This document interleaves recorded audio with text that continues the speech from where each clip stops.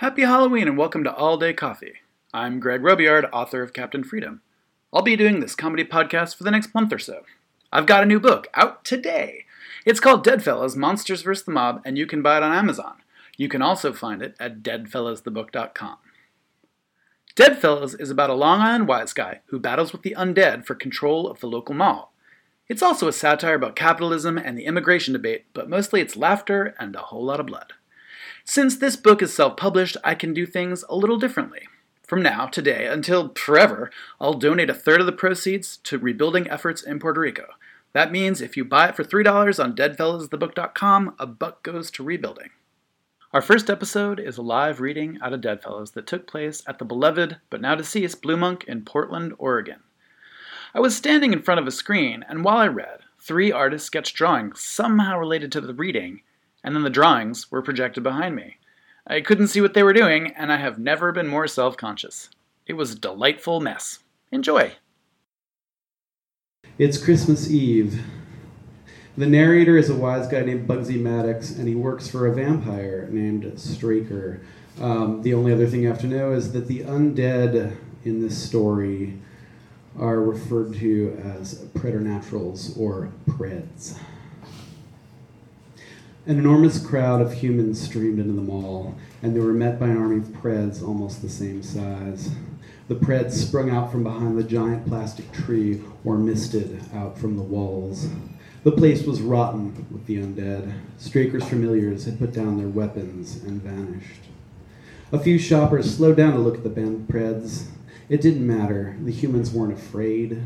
The preds weren't marching at them as far as the civilians knew.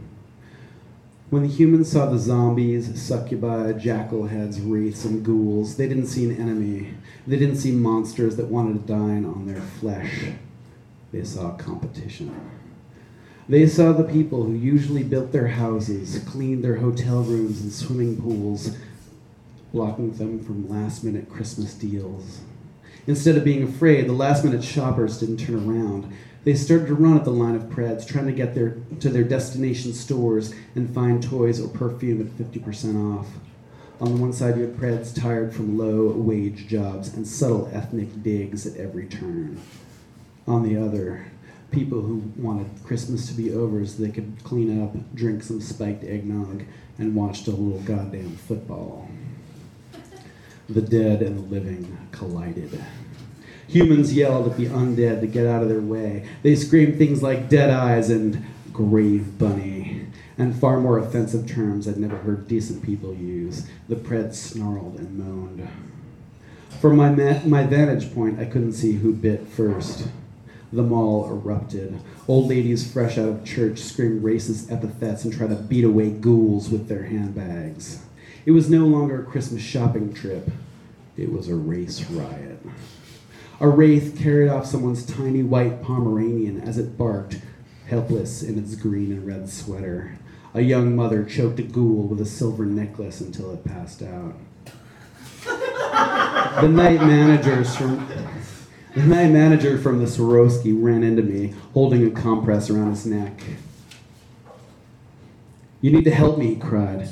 Guy was such a baby. "Show me," I said. And we sat down at a table on the far edge of the food court, as far as from the fray as possible. It was the middle of the night, and all the restaurants were empty. Clearly the combination of high-stakes shopping and the smell of decomposing flesh was bad for business.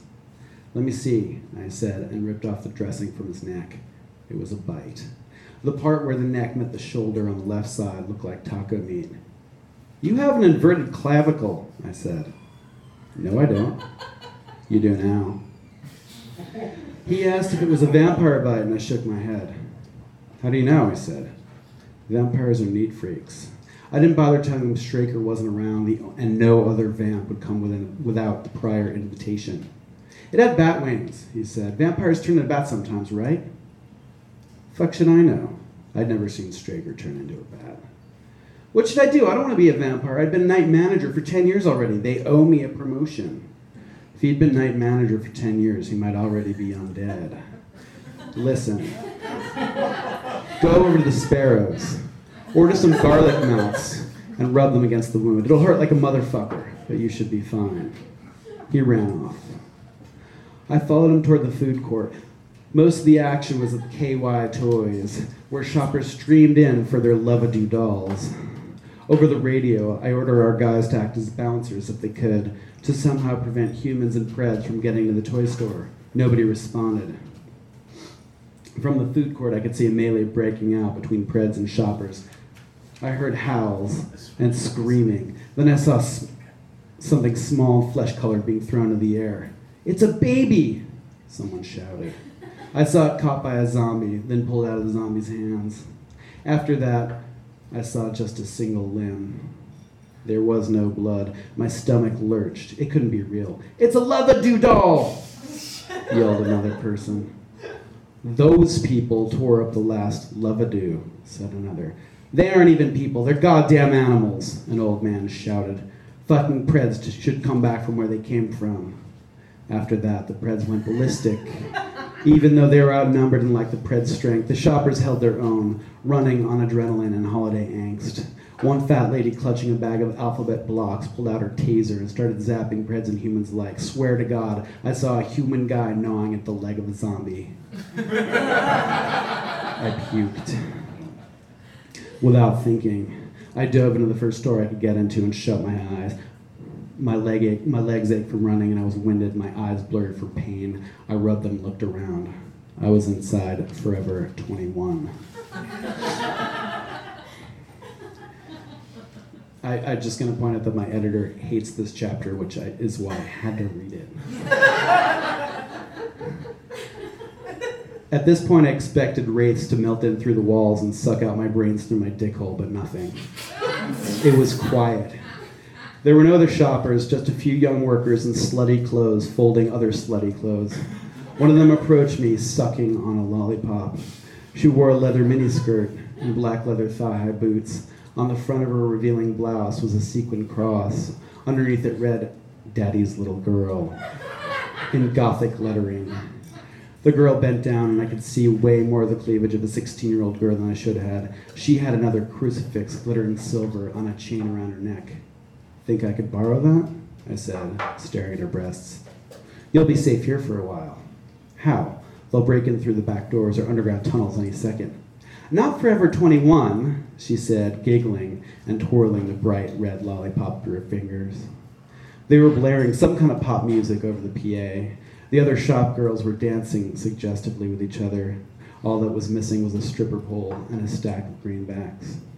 "Forever 21 is protected by the sweet Lord Jesus," said the first girl, then loudly sang, "Amen," and the other girls, wrapped around each other like a human pretzel, echoed her. I blinked. I was pretty sure this is where schoolgirls went to shop when they wanted to look like hookers, or vice versa. I'd given my daughter the run of the mall because I always knew there'd be somebody to watch her, but everyone knew she was under strict orders to stay out of this store. "Our mission is to dress slutty for Jesus," the girl said. Of course. You spend years running illegal gambling operations, and you learn everything about people's running weird betting patterns, why they picked the point spread they did. Like a 49-point win in a football game when somebody's mother was born in 1949. 7 was a magical biblical number. 7 deadly sins and all that. And 3 for the Trinity. 3 sevens made 21. 777, the number of the slut. "Jesus is so hot," one of the girls screeched. "I mean, not with his beard, but if he trimmed it down some," she added. "Maybe like a goatee."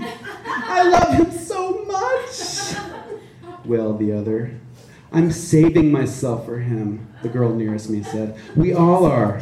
"Jesus is my husband," they all shouted in unison. I recognized the music playing as Girls Just Want to Have Fun. It had been 30 years since I'd heard it, and I still fucking hated it.